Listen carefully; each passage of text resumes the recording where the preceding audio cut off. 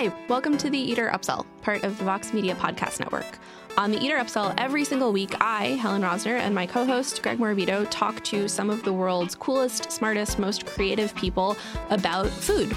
And on today's podcast, we are talking with Brian Koppelman, who you may know as a screenwriter, you may know as a podcast host. He hosts The Moment with Brian Koppelman, or you probably know him right now as one of the producers of and the showrunner for Billions, a totally addictive show on Showtime that I'm completely obsessed with, and not just because I binge watched it in order to prep for this interview.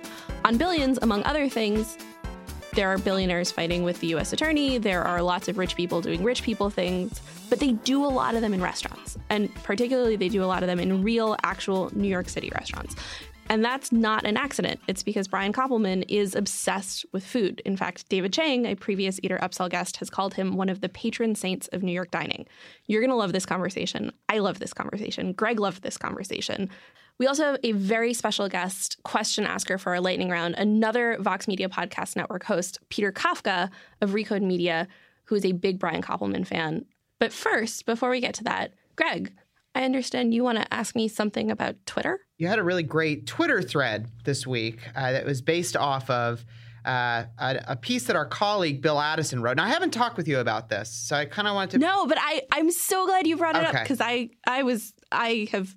yes, let's... Okay, so the crux of it is that our roving critic Bill Addison wrote this piece for Eater this week called The Fastest Way to Ruin a $1,000 Dinner.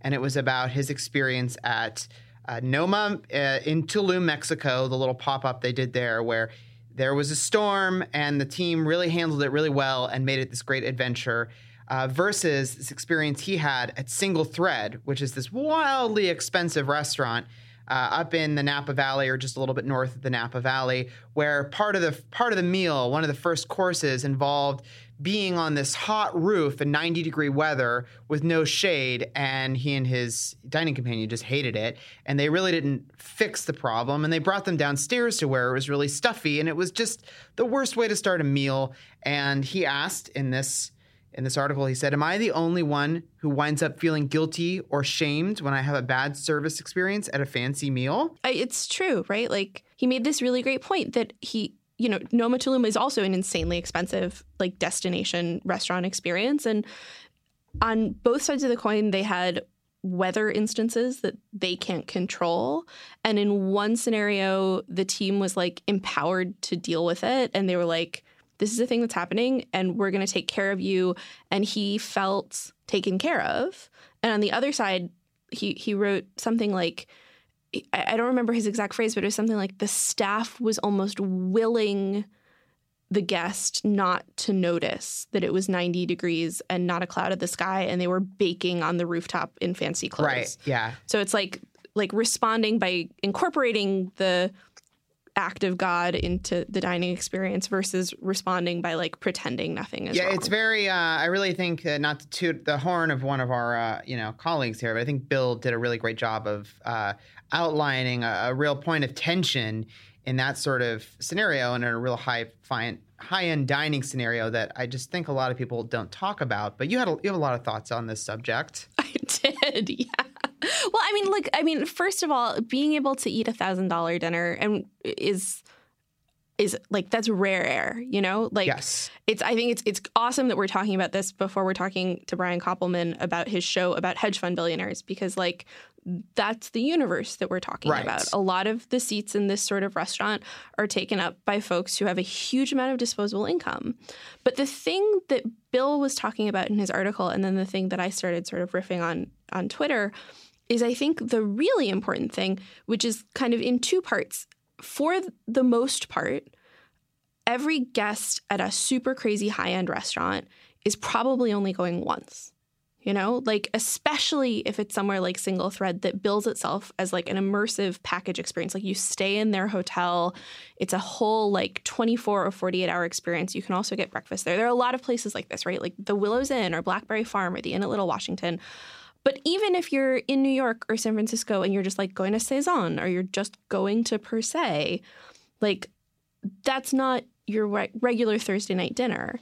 The restaurant basically has one bullet, like you get it right with this diner or you don't get it right with this diner. And I think Bill was trying to say that when you don't get it right, it feels terrible. Like it feels terrible as the diner to be like, I'm spending so much money and things are wrong and I can tell they're wrong. And I like, it's this weird disempowerment. Yeah. And, I think that, the way that you feel as an active participant in that meal is really important because I see like, there's kind of two main reasons you go to a meal that's very expensive and lofty like that. And one is, maybe you'll get some inspiration. Maybe you'll help see food or dining or culture in a slightly different light. But also, number two is that, people pay a lot of money to have these memories of like perfect nights or spectacular occasions. And, I think that if you have the money, you can save up and go and take that voyage and that journey. And if it'll supply you with enough warm, fuzzy memories or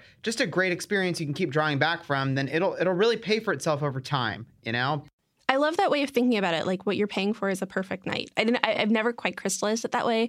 And I think you've totally nailed it. And it helps contextualize the sort of competing expectations. Oh, totally. And one thing I thought of while reading both Bill's article and your thread was, if you go to a super fancy restaurant, one thing that I always like pick up on is like when that there's 4 people at the table and they drop all the plates at the same time, or like 4 people come to like crumb your table at once and it's like this ballet or whatever. Love it. And so that's cool.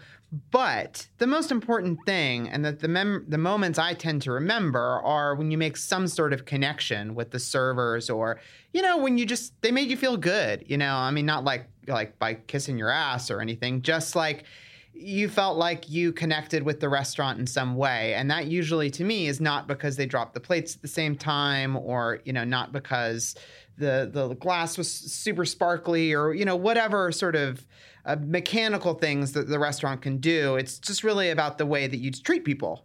And I think, Bill's point at the end of this whole story was, I think, like a really amazing one, which was that his memories of most of his meals come down to what went wrong, not because he's looking for reasons to complain, but because it's the moments when things go wrong that he could really watch the restaurant either salvage it or fail to salvage it. Like, these crises are, it's a cliche, but, like the crisis is an opportunity.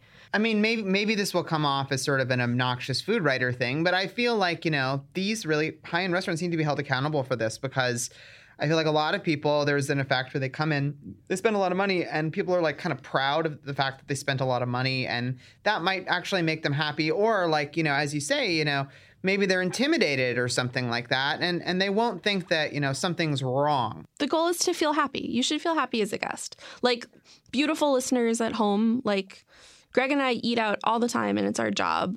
So take it from us when we tell you that if you walk away from a restaurant and you don't feel terrific, it's not your fault. Yeah, well, if you have any thoughts on this discussion that we're having about service, either at the high end or the low end, or like things that really make a difference for you as a diner, and or any reactions to this conversation we're having, you can always reach out to us at upsell@eater.com.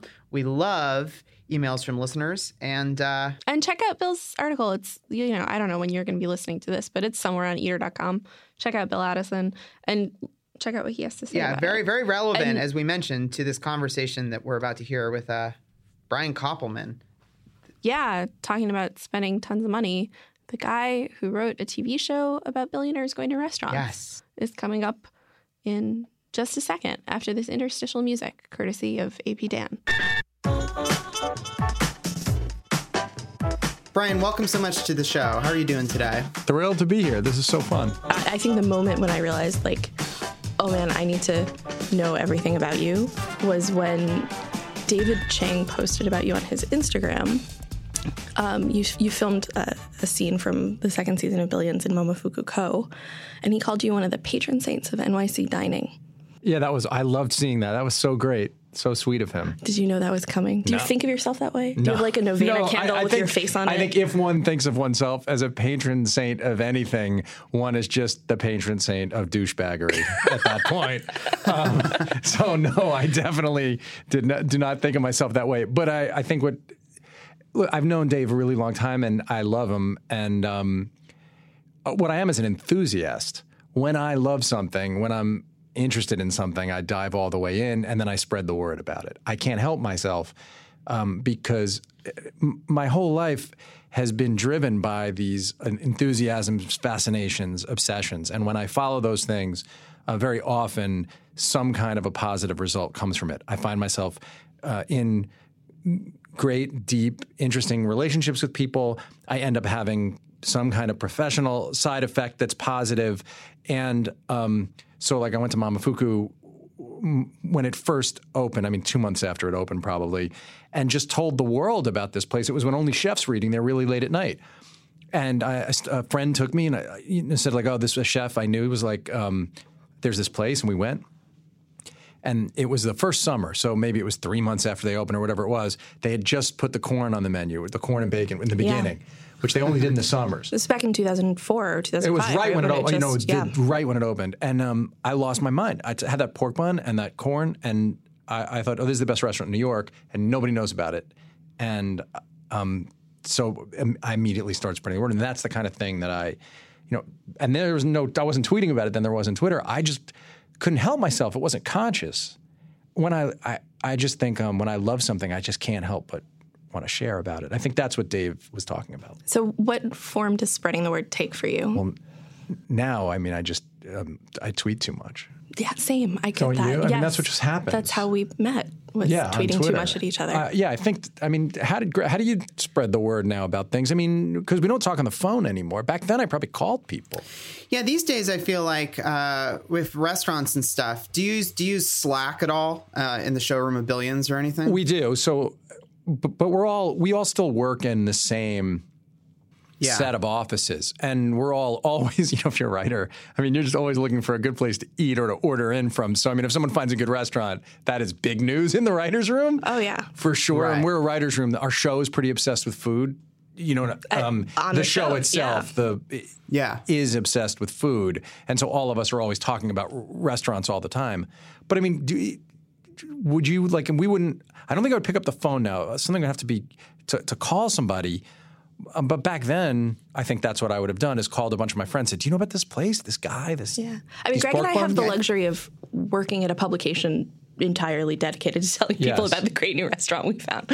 But yeah, I don't know what I would even do. I guess I would tweet or post on maybe Facebook. Instagram something. Yeah, Instagram a dish or Twitter DMs, I feel like if you got a really good recommendation, you want to give it to the person that's going to be receptive to it. That's how I feel, But like back in the day when you were one of the co-discoverers of Momofuku, you really had to put that personal curatorial touch on the recommendation. You did. You had to really make it a point. I think for my whole life, one of the ways that friendships were forged was by both recognizing something in a book or in a movie or wanting to quote the same line. Somehow those sort of connections about the things that hit us in a visceral place, the things that hit us both intellectually and emotionally, are the sort of most permanent in a way. Shared experiences are probably the most permanent, but just shy of that would be these kind of shared loves or reactions to the things that move us. And so the world, one of the great things about the connectivity of the world now is you can do that on a grand scale. You have the opportunity to share and then find kinship with people over social media. It's one of the joys for me of the podcast that I do, is getting to make those connections and then seeing them resonate out in the world. I think there's a through line for me with a lot of your work, everything from Rounders through Billions, through what you do on your podcast where you talk to people about key moments in their creative and professional lives, where you're going behind the curtain of the reality of their world. So it's not talking about necessarily like the actual art or product that they're creating. It's finding the art within the practice of creating the art. I'm really interested in the prism through which people see the world.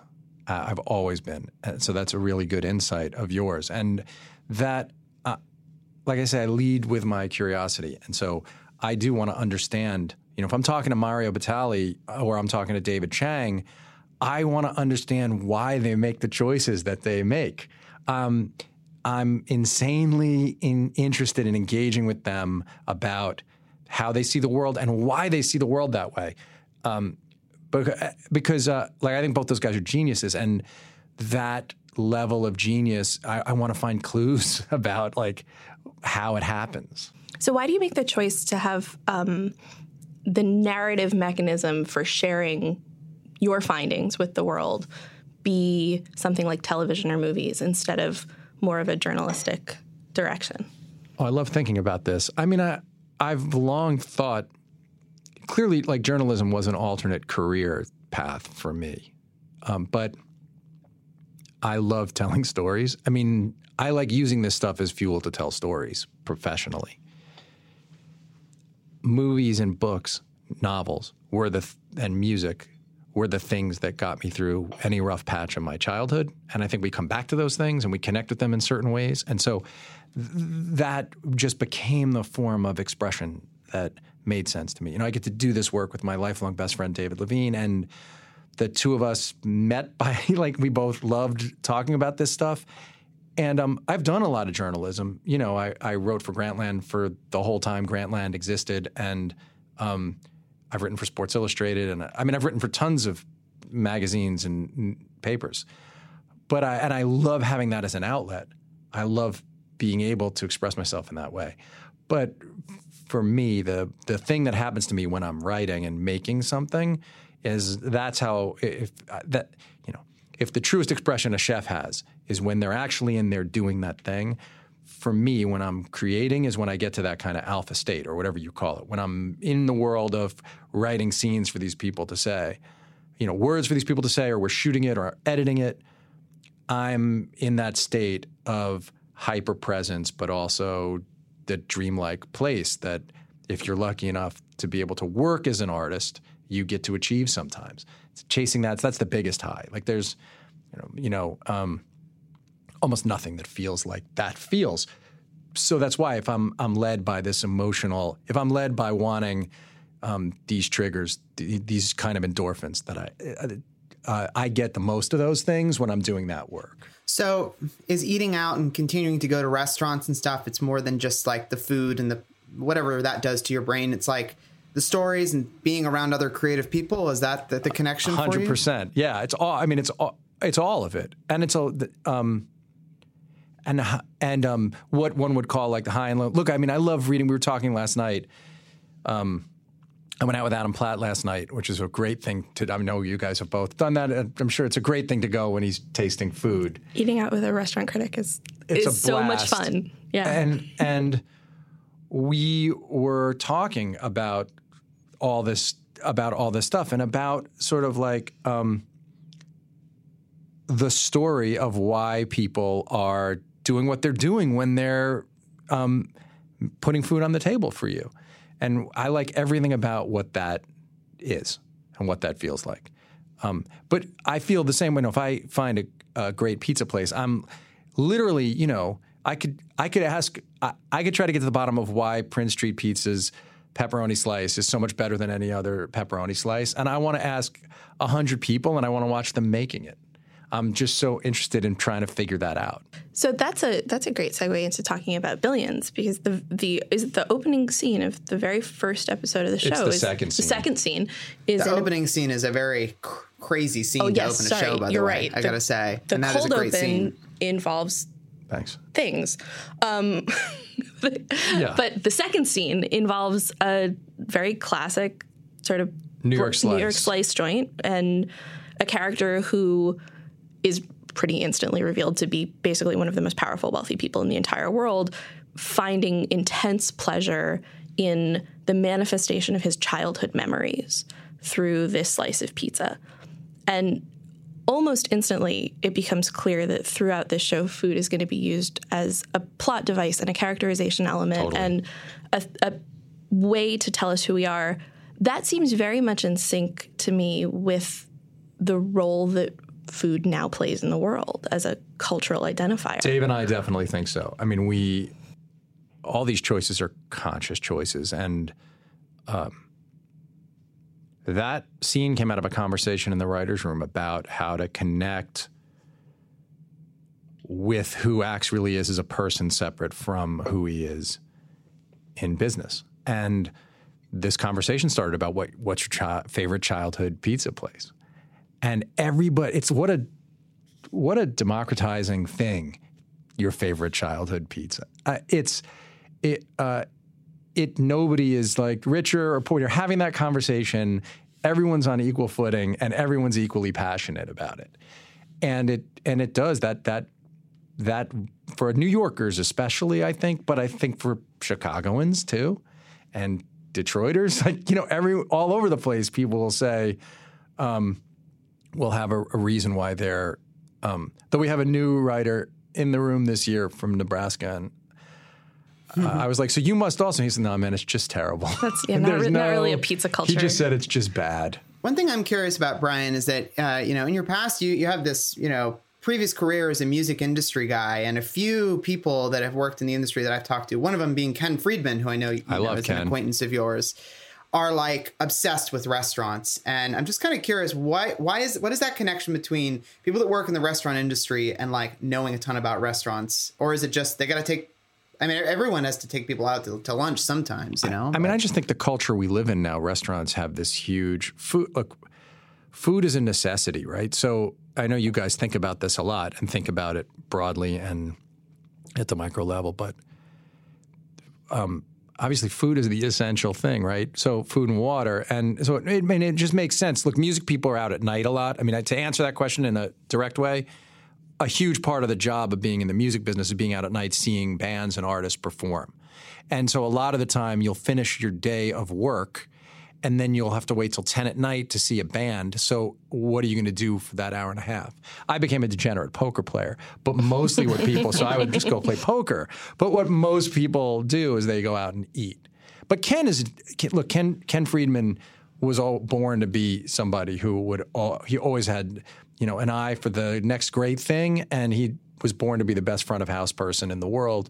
So no surprise to me where Ken ended up. I think the way that I would the thing that ties my music career was that this idea of discovery. But that was my job in the music business. That's how I got into it, was by being able to discover talent before other people found it. And I think that ties into why I can stumble into a pizza place. It's like you want to try the new thing and figure out if it's good or not. I'm constantly trying to. I can't help it. I can't turn it off. It's not even I try to.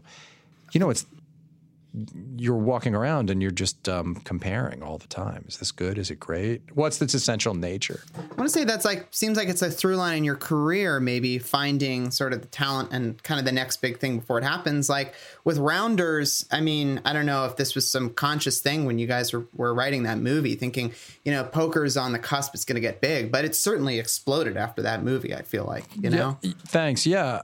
I just know I stumbled into a poker club and loved it. That's that idea of like, following whatever it is, this thing I call like enthusiasms or fascination, and just diving all the way into it. And so that was an example. I walked into a poker club and immediately knew it was a movie called Dave, and was like, I know the movie we should write. And there was no doubt in my mind about it. I could be wrong. I've been wrong a lot in my life. I'm always wrong, but you only have to be right occasionally. So now with Billions, are you seeing like an explosion of people wanting to go work in the U.S. Attorney's Office? That's funny.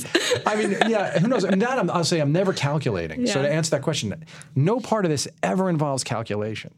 It's always just about trying to actually do the opposite of calculating, trying to turn that conscious critical faculty off for as long as I can. Eventually, you have to apply it because you have to apply rigor. But I want to be really free in the whole beginning of all of it, the ideation phase, the discovery phase. I want to be as free as I can writing a first draft. You know what I mean? Mm-hmm. Then you have to apply critical faculty to it. Then you have to apply rigor. Then you have to apply the conscious mind to it.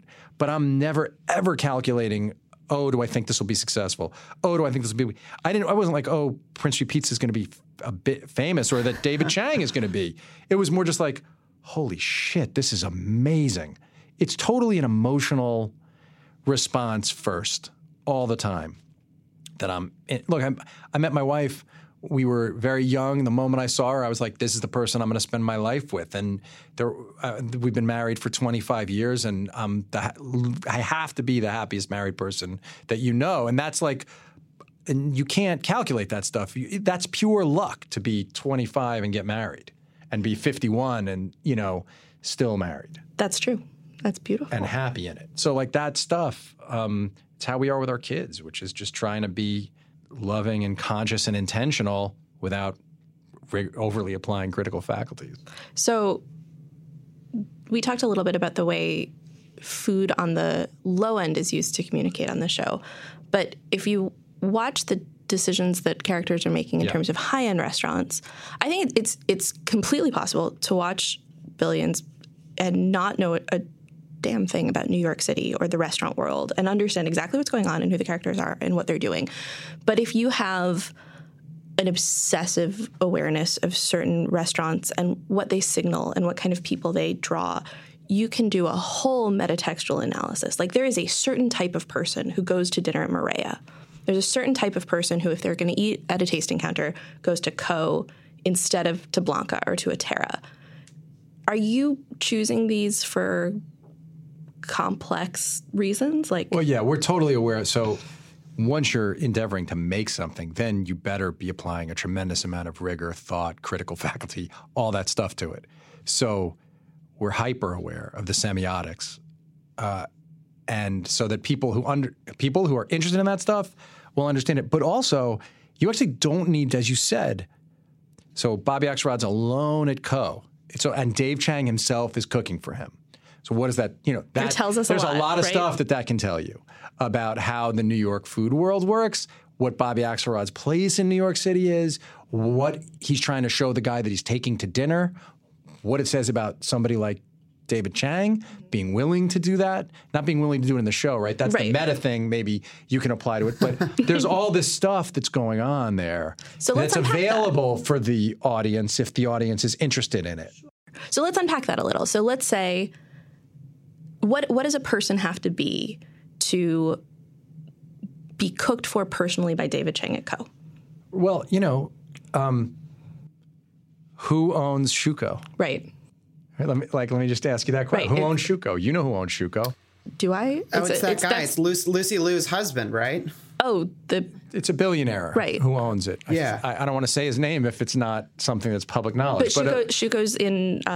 Okay, Shuko's not in the show, but that guy who owns that restaurant is also a partner in another really famous restaurant in the city, one of the most famous restaurants in the city, and one of the best restaurants in the world, maybe the best, according to a lot of people. Okay. Big money guy, yeah. And so like that kind of a person, I think could have somebody like David Chang cooking for them. Sure. Also, there's a lot of mutuality of benefit in the city among chefs and the very wealthy. Yep. If you guys know a lot of restaurateurs, they're always looking for the person who's gonna. I mean, not the people who are as successful as David. No, I mean we're gonna to be clear, we're talking about this in general, the fictional really universe, in the fictional right? universe. But in the real universe, I don't know many restaurateurs or chefs who wouldn't want to know a billionaire who's obsessed with food. That's a I unicorn. believe they would all. Right. That's yeah. exactly right. Why wouldn't they want that? That person could turn them into the Shake Shack potentially. So if you're a restaurant obsessive and you're watching the show and you see, okay, David Chang personally is cooking for him at the counter at Co, you know right away that either he has a financial stake in the restaurant, or maybe he owns the building that the restaurant is in, or there's some massive and intimate connection between him, or he's being courted. The world that those two people live in is such that the two of them maybe met at somebody else's table one night and developed some sort of relationship, and maybe that guy gave a chef his plane to use for a weekend, and the chef said, anytime you want. There's, any of that stuff could have happened that result in the guy sitting there alone at Co. Yeah. And so you wind up with, if you are sufficiently fluent in the incredibly draconian politics of the restaurant world, able to access an entire additional layer of characterization. Yeah, no, for sure. I mean, look, the Nakazawa scene, which I think you're in season 1 of our show, but in season 2, there's a scene that the thing that made many food people in New York write to us and thank us was this. There's a scene in season 2 at Nakazawa where someone is putting ginger on the fish, which is like, they're instead of eating ginger in between, they're putting ginger on the sushi there itself. There are so many YouTube videos telling you not to do that.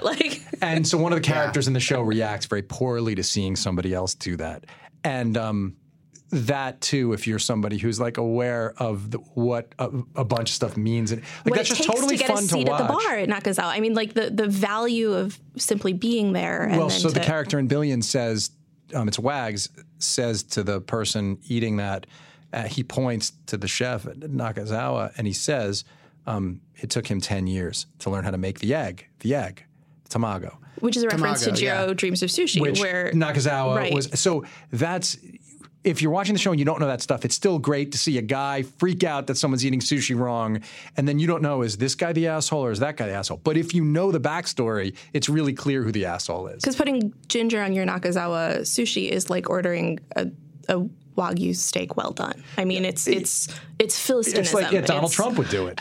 It's the kind of thing Trump would do. Just be like, fuck And you know this, he I want would. ginger. I mean, on it. actually, Trump would make you cook the sushi first. Oh yeah, he doesn't eat raw fish. He's not I don't gonna think eat he'd the eat raw the fish fish. at all. He'd get a Wagyu sushi and have it well done, and then not eat the rice, and put ketchup on it. One thing I find really awesome, like if you're watching Billions and you notice that there is a tense, powerful scene at Keen's or Nakazawa and that kind of a thing, it kind of just reminds me of like, if you look at a really great original soundtrack for a movie, and you look at how the music is used and you know anything about the music and you can figure out, oh, that's a thematic reference or something, or it's used for a specific reason. I mean, it seems like I love that our cultural literacy around dining is now reflected on screen. There's not just a random restaurant. It's not just a set, on a soundstage. There's these real places that have real meaning. Well, yeah, I'm glad that it hits you that way. It's certainly intended.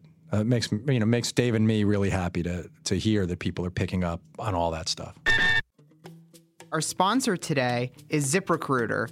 Are you hiring? Do you know where to post your job to find the best candidates? Maybe you should consider ZipRecruiter. With ZipRecruiter, you can post your job to 100+ job sites with just one click. Then their powerful technology efficiently matches the right people to your job better than anyone else. That's why ZipRecruiter is different. Unlike other job sites, ZipRecruiter doesn't depend on candidates finding you, it finds them. In fact, over 80% of jobs posted on ZipRecruiter get a qualified candidate in just 24 hours. No juggling emails or calls to your office. Simply screen, rate, and manage candidates all in one place with ZipRecruiter's easy-to-use dashboard.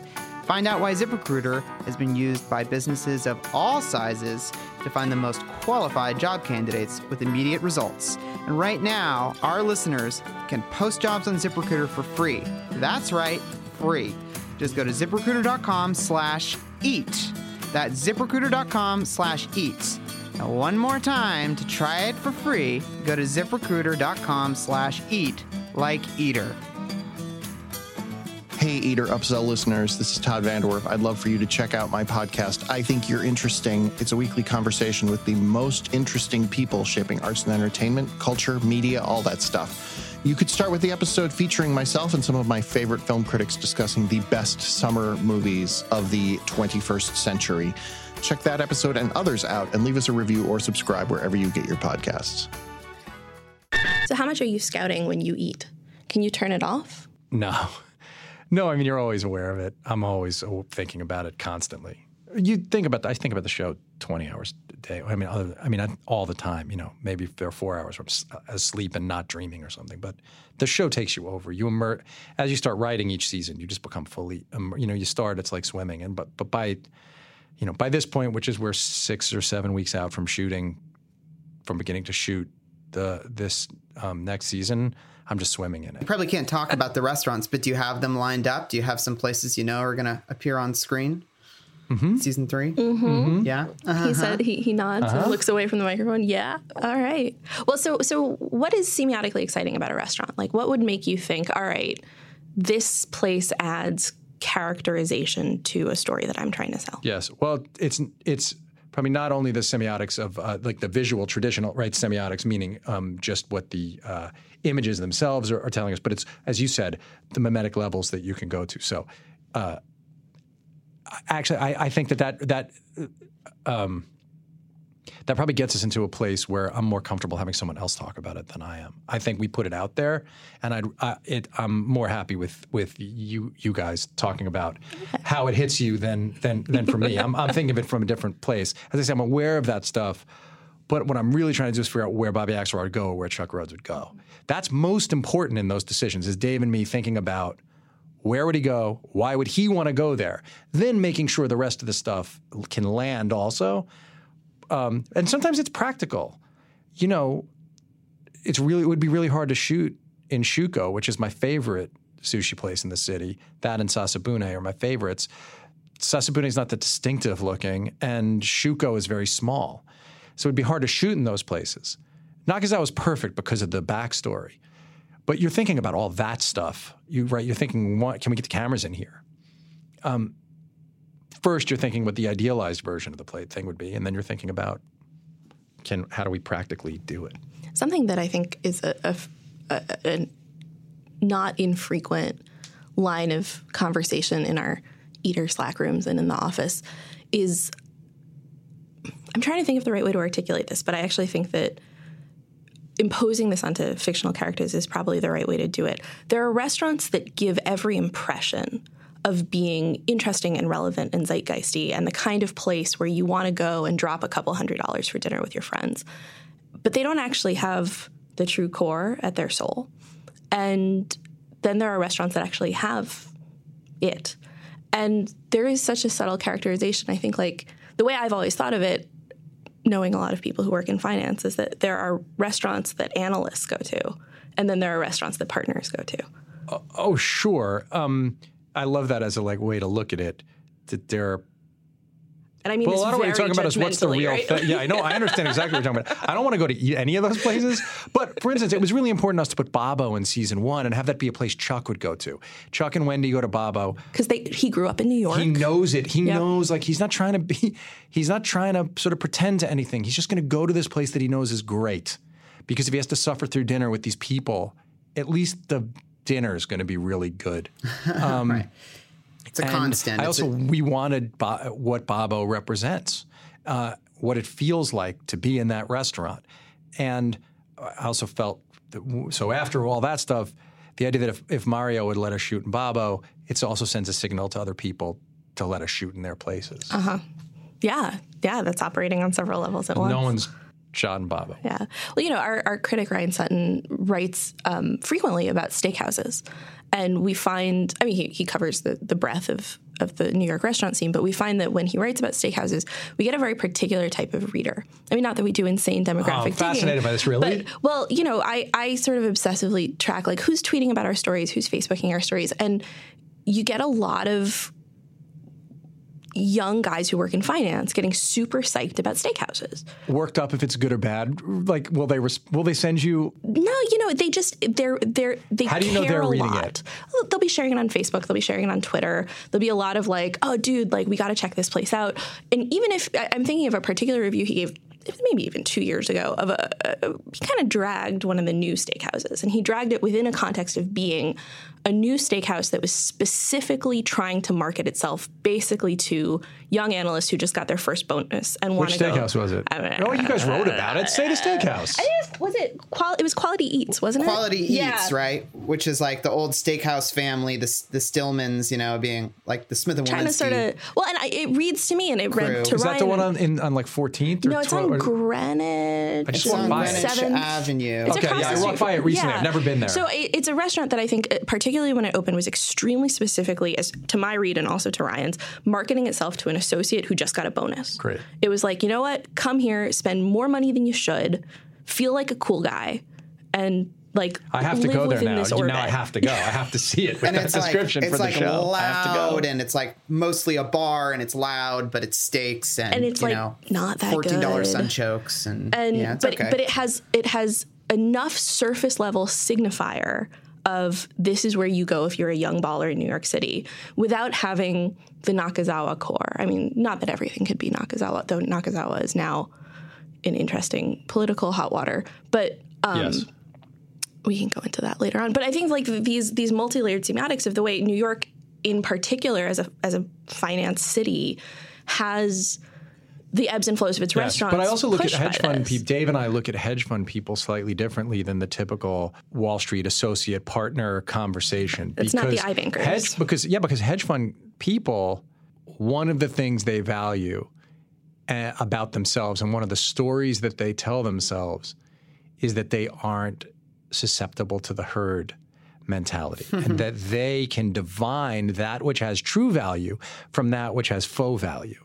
And so that choice is expressed in their choice of restaurant also, which is why Wags knows that Nakazawa is great. He's not in Nakazawa because he has heard he's supposed to like it. He speaks Japanese in the scene, and he loves it, and he appreciates what is at the center of what makes it great. He has edge for restaurants. He does. He wants to they all want to have edge. And so they're aware of it. And so that is also important to us.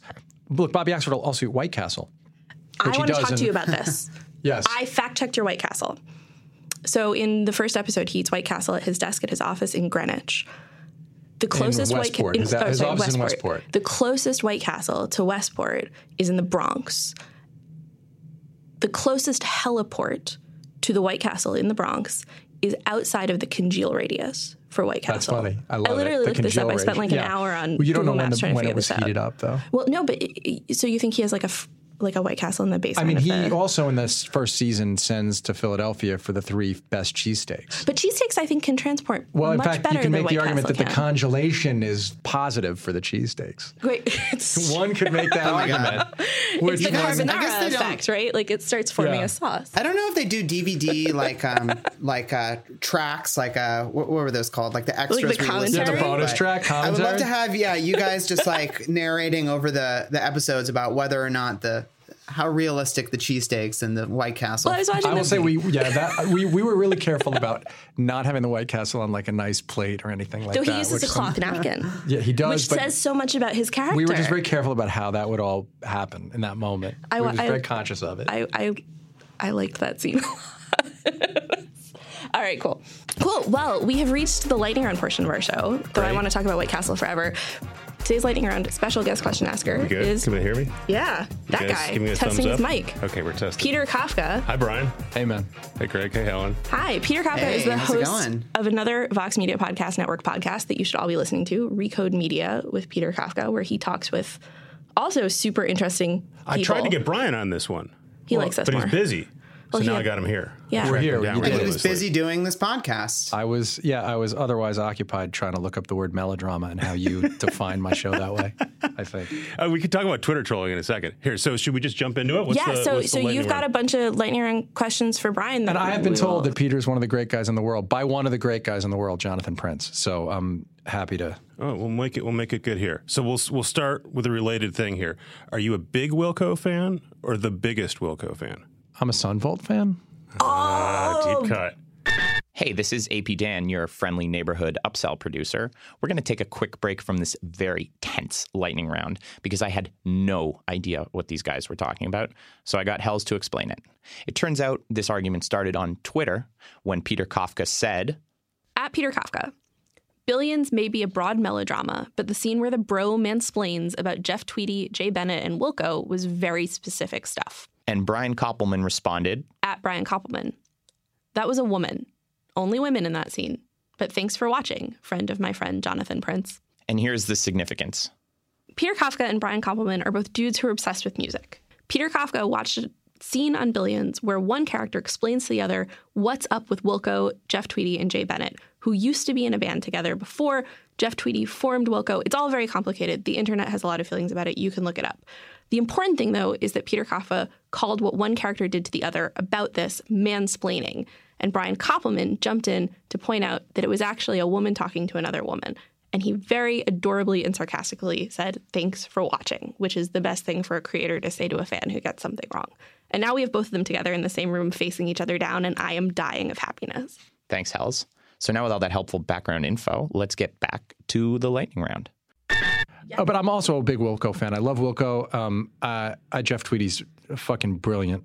Jay Bennett was, I think, really, and it really was like the activating ingredient to bring Tweedy's full genius to the fore after Jay Farrar left the group, and after he and Jay Farrar split in Tupelo. And for me, Jay Farrar gets to a sadder, deeper place more often than Jeff Tweedy does. So the context here is there's a very deep dialogue cut in the second season about Jay Bennett, who is a now deceased member of Wilco, former member of Wilco, and his relationship with Jeff Tweedy, who's the guy everyone knows who knows. If you know Wilco a little bit, you know who Jeff Tweedy is. Clearly, when you watch that show, you realize, oh, you and your partner are deep Wilco guys. Yes, but you made the most inexact tweet of all time about the show. You said that the person mansplained, but it was a woman. Yeah. It was two women talking. Women can mansplain. No, you can't defend your man here. Are you correcting me on the definition of mansplaining? That's funny. But I'm correcting Peter on him trying to say the bro. He said the bro mansplained or something. Yeah. There's no way you can call Maggie Siff's Wendy Rhodes a man. So I was one wrong.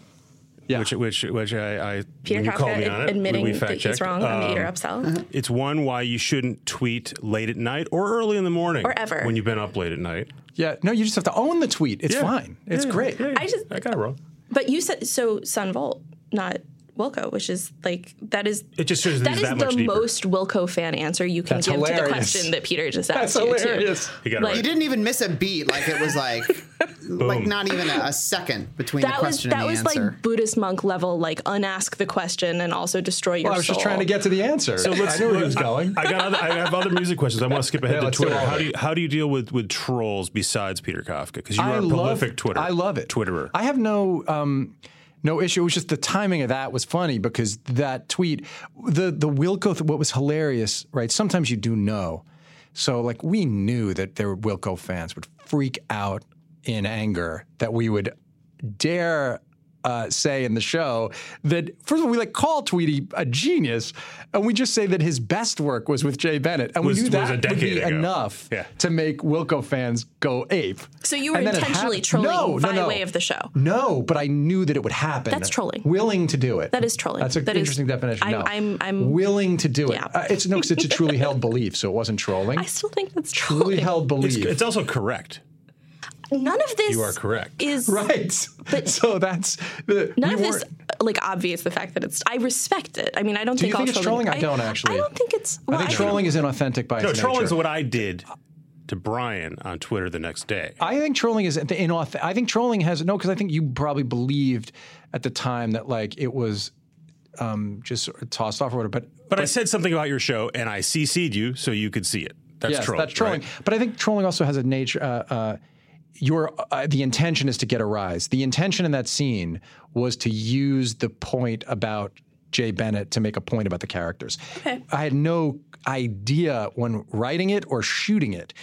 But then when we finished the episodes, some people watched them throughout the process, and I started getting questions from people about the Wilco thing, and I was like, oh, landmine. And then, you have a choice. Dave and I have a choice, always, the showrunners and creators, to edit something, take it out. But we were like, no, this is what these people would talk about. They have this piece of knowledge. This woman says this thing.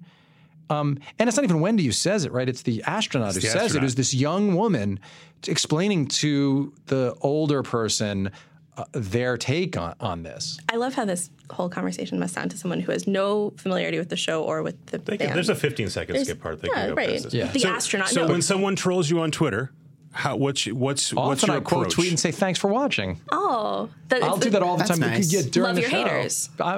Yeah, thanks for engaging. Thanks for watching the show. Okay, cool. It's lightning round. Yeah, so back to music. No, we get to set up your questions. Stop really? stealing our podcast. Go. Peter, I understand you have another question for really? Brian Coleman. Oh, I'm sorry. I'm trying to go fast. Music it plays a huge role in the plot, and then you have a great soundtrack. You guys have awesome deep cuts. Titus Andronicus. Yeah, thanks. Our Headrest. The U2 as well. I mean, so clearly you've got a budget and you can acquire stuff. What's the song you haven't been able to clear that you want to get in the soundtrack? Zeppelin's hard because the conditions that they have to clear their music seems to be really challenging to overcome. There's like a time limit. You have to send them a bunch of stuff. So there were moments where we wanted to use a Zeppelin song, and it just seemed like the barriers, and then the cost. But we could maybe work out figuring out the cost of it, but it seemed very difficult, and we would love to license a Led Zeppelin song. Is there a specific Zeppelin song? Yeah, but I don't like it until we know it works. I don't like talking about it. I would tell you as soon as the microphone's off. Deal. Well, Robert Plant, if you're listening, check out Billions, man. Just Thank you. get on it, He's a very avid Upsell listener, actually. He listens to every episode and writes in, sends us examples. Jimmy Page, too. Yeah, they both love it. Go deeper. Name all 4 members of the original Zeppelin. Give me the last 2. John Bonham? Yes. No. Bass player? And I don't remember the John drummer's Paul name. Jones. Do you have No, Greg, John Bonham is the drummer. Greg, at John The bass Bonham player, is the John drummer. Bonham's the drummer. The bass player is John Paul Jones. Greg, at this very moment in your home studio in LA, do you have a Zeppelin vinyl within arm's reach? I have Led Zeppelin 2, but it's in a box right now. Oh yeah, because you're moving. Yeah. All right, I'm moving. all right. Got Layla But back he's got. Yeah, I see that. No, he has one of my favorite albums ever behind him. I'm a Buffalo Springfield fanatic. Oh, yeah. That This is the the best. retrospective, which is the 2 albums put together with some other retrospective, is probably the. If you've never heard Buffalo Springfield, get Buffalo Springfield retrospective. You know, this is it's right behind Greg in the Skype. It's this is a band that had in it Neil Young, Stephen Stills, Jim Messina. It was a super group before there were super groups. And Yeah, really they got worth so much great knowing music. about. Yeah. Sorry, I just saw it when you leaned forward. No, it's... That's no, a really it's- big it's- signifier to me. Yes. Like nobody has Buffalo Springfield records. Greg does, I love Yeah, it. that's awesome. because Greg's the best. All right. Greg. All right, Peter. on That's that where note, Mr. Peter, Soul, which you know is a Neil Young song, was originally a Buffalo Springfield song. I feel like such a middle-aged man right now. Peter, do you have another question for Brian? I have another music old guy question. I love it. Bring it on. Your dad was a huge deal in music business, still is a big deal in music business. You grew up around music business. Who made the biggest impact on you growing up when you got to meet them through your dad?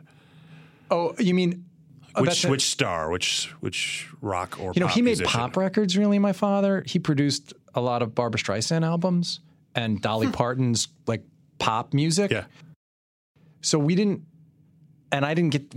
live that sort of life. Like my parents were really good about us living on Long Island and not being a showbiz family because they felt like that was really could be So Dolly dangerous. was not dropping by the house. No, I met those people. I knew Barbra Streisand very, very well. We went on. That was the one person. But I loved what my dad would let me do is go to the studio with him a lot during the summer.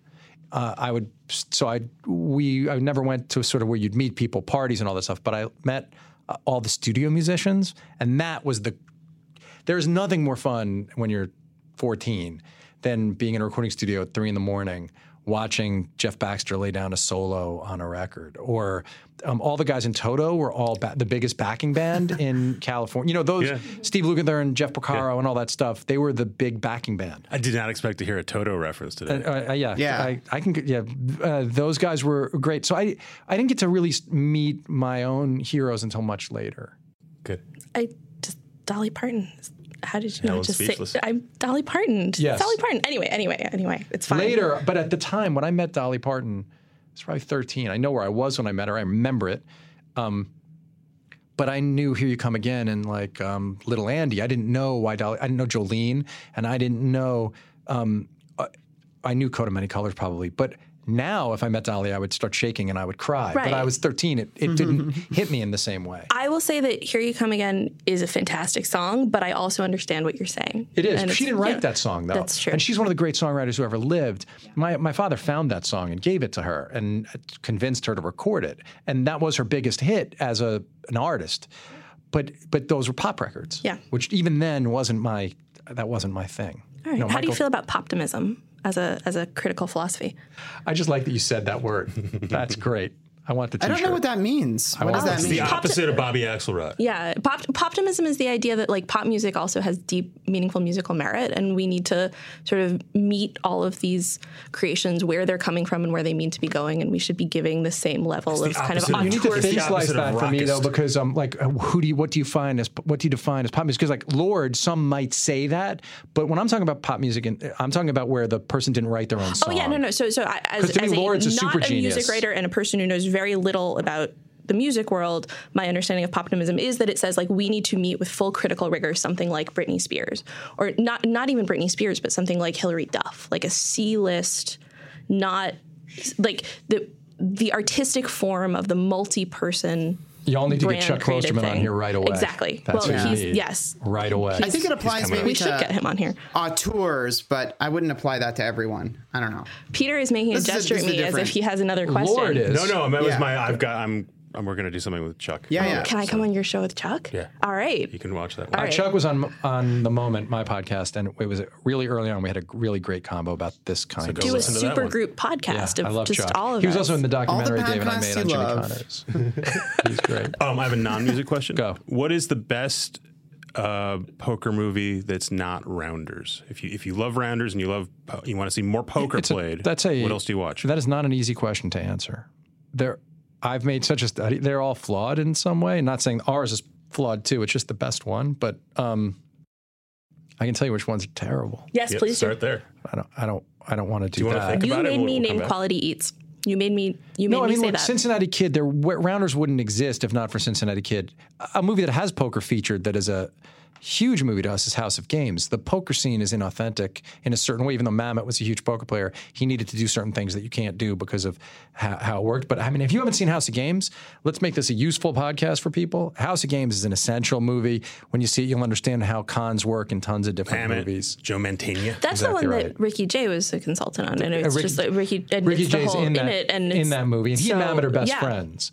Ricky Jay consulted on one film that we made too. Actually, yeah, and he's an amazing guy. We should have a whole I'm podcast obsessed about with Ricky Jay. Yeah, We me got to too. get Ricky Incredible. Jay in here. I would Does he literally like fall food? on the ground and die. I'll connect you with someone who's close seriously, to him. Right at the end of this, I'll give you That an is email all I want in address. life. This is the best day of my life. Peter Kafka, you Last can't one. top that for No, me, I but maybe can't. our listeners will be excited about whatever you ask. I have last one. You always have to have a Trump question in a podcast. Of course. At least in my podcast. Donald Trump and his company has declared bankruptcy 6 times. Would Bobby Axelrod have done business with him prior to the election? Bobby That's a Axelrod. dumb question, Peter. I think that's a dumb question. I like you. You're a good dude. You're super smart. I'm waiting to hear the answer. I don't remember the question. Look, I can't stand Donald Trump, but I really don't generally talk about what the characters would or wouldn't do. I don't want to do that. I think So the it guy's, officially is a dumb question. I think the guy's no, it's a good question. I think the guy's Trump's a clown and Bobby's not a clown. So, Yeah. But he'll take advantage of clowns. I mean, if Trump had public companies, would He would Bobby short Axelrod them. short those Right. He'd companies? short the crap out of them. Oh but- man, answer. there's I your was thinking third the season right Nigerian there. currency. Just do a fictional What's Trump. the best black and white cookie in? I'm asking you guys. What's the best black and white cookie in New York? Avengers. Okay, that's That the answer. German, Also- that, Which we mentioned in the show. German Which we mentioned in the place show. on the east side. Yeah. What is Which- it? The that German bakery on the east William, side.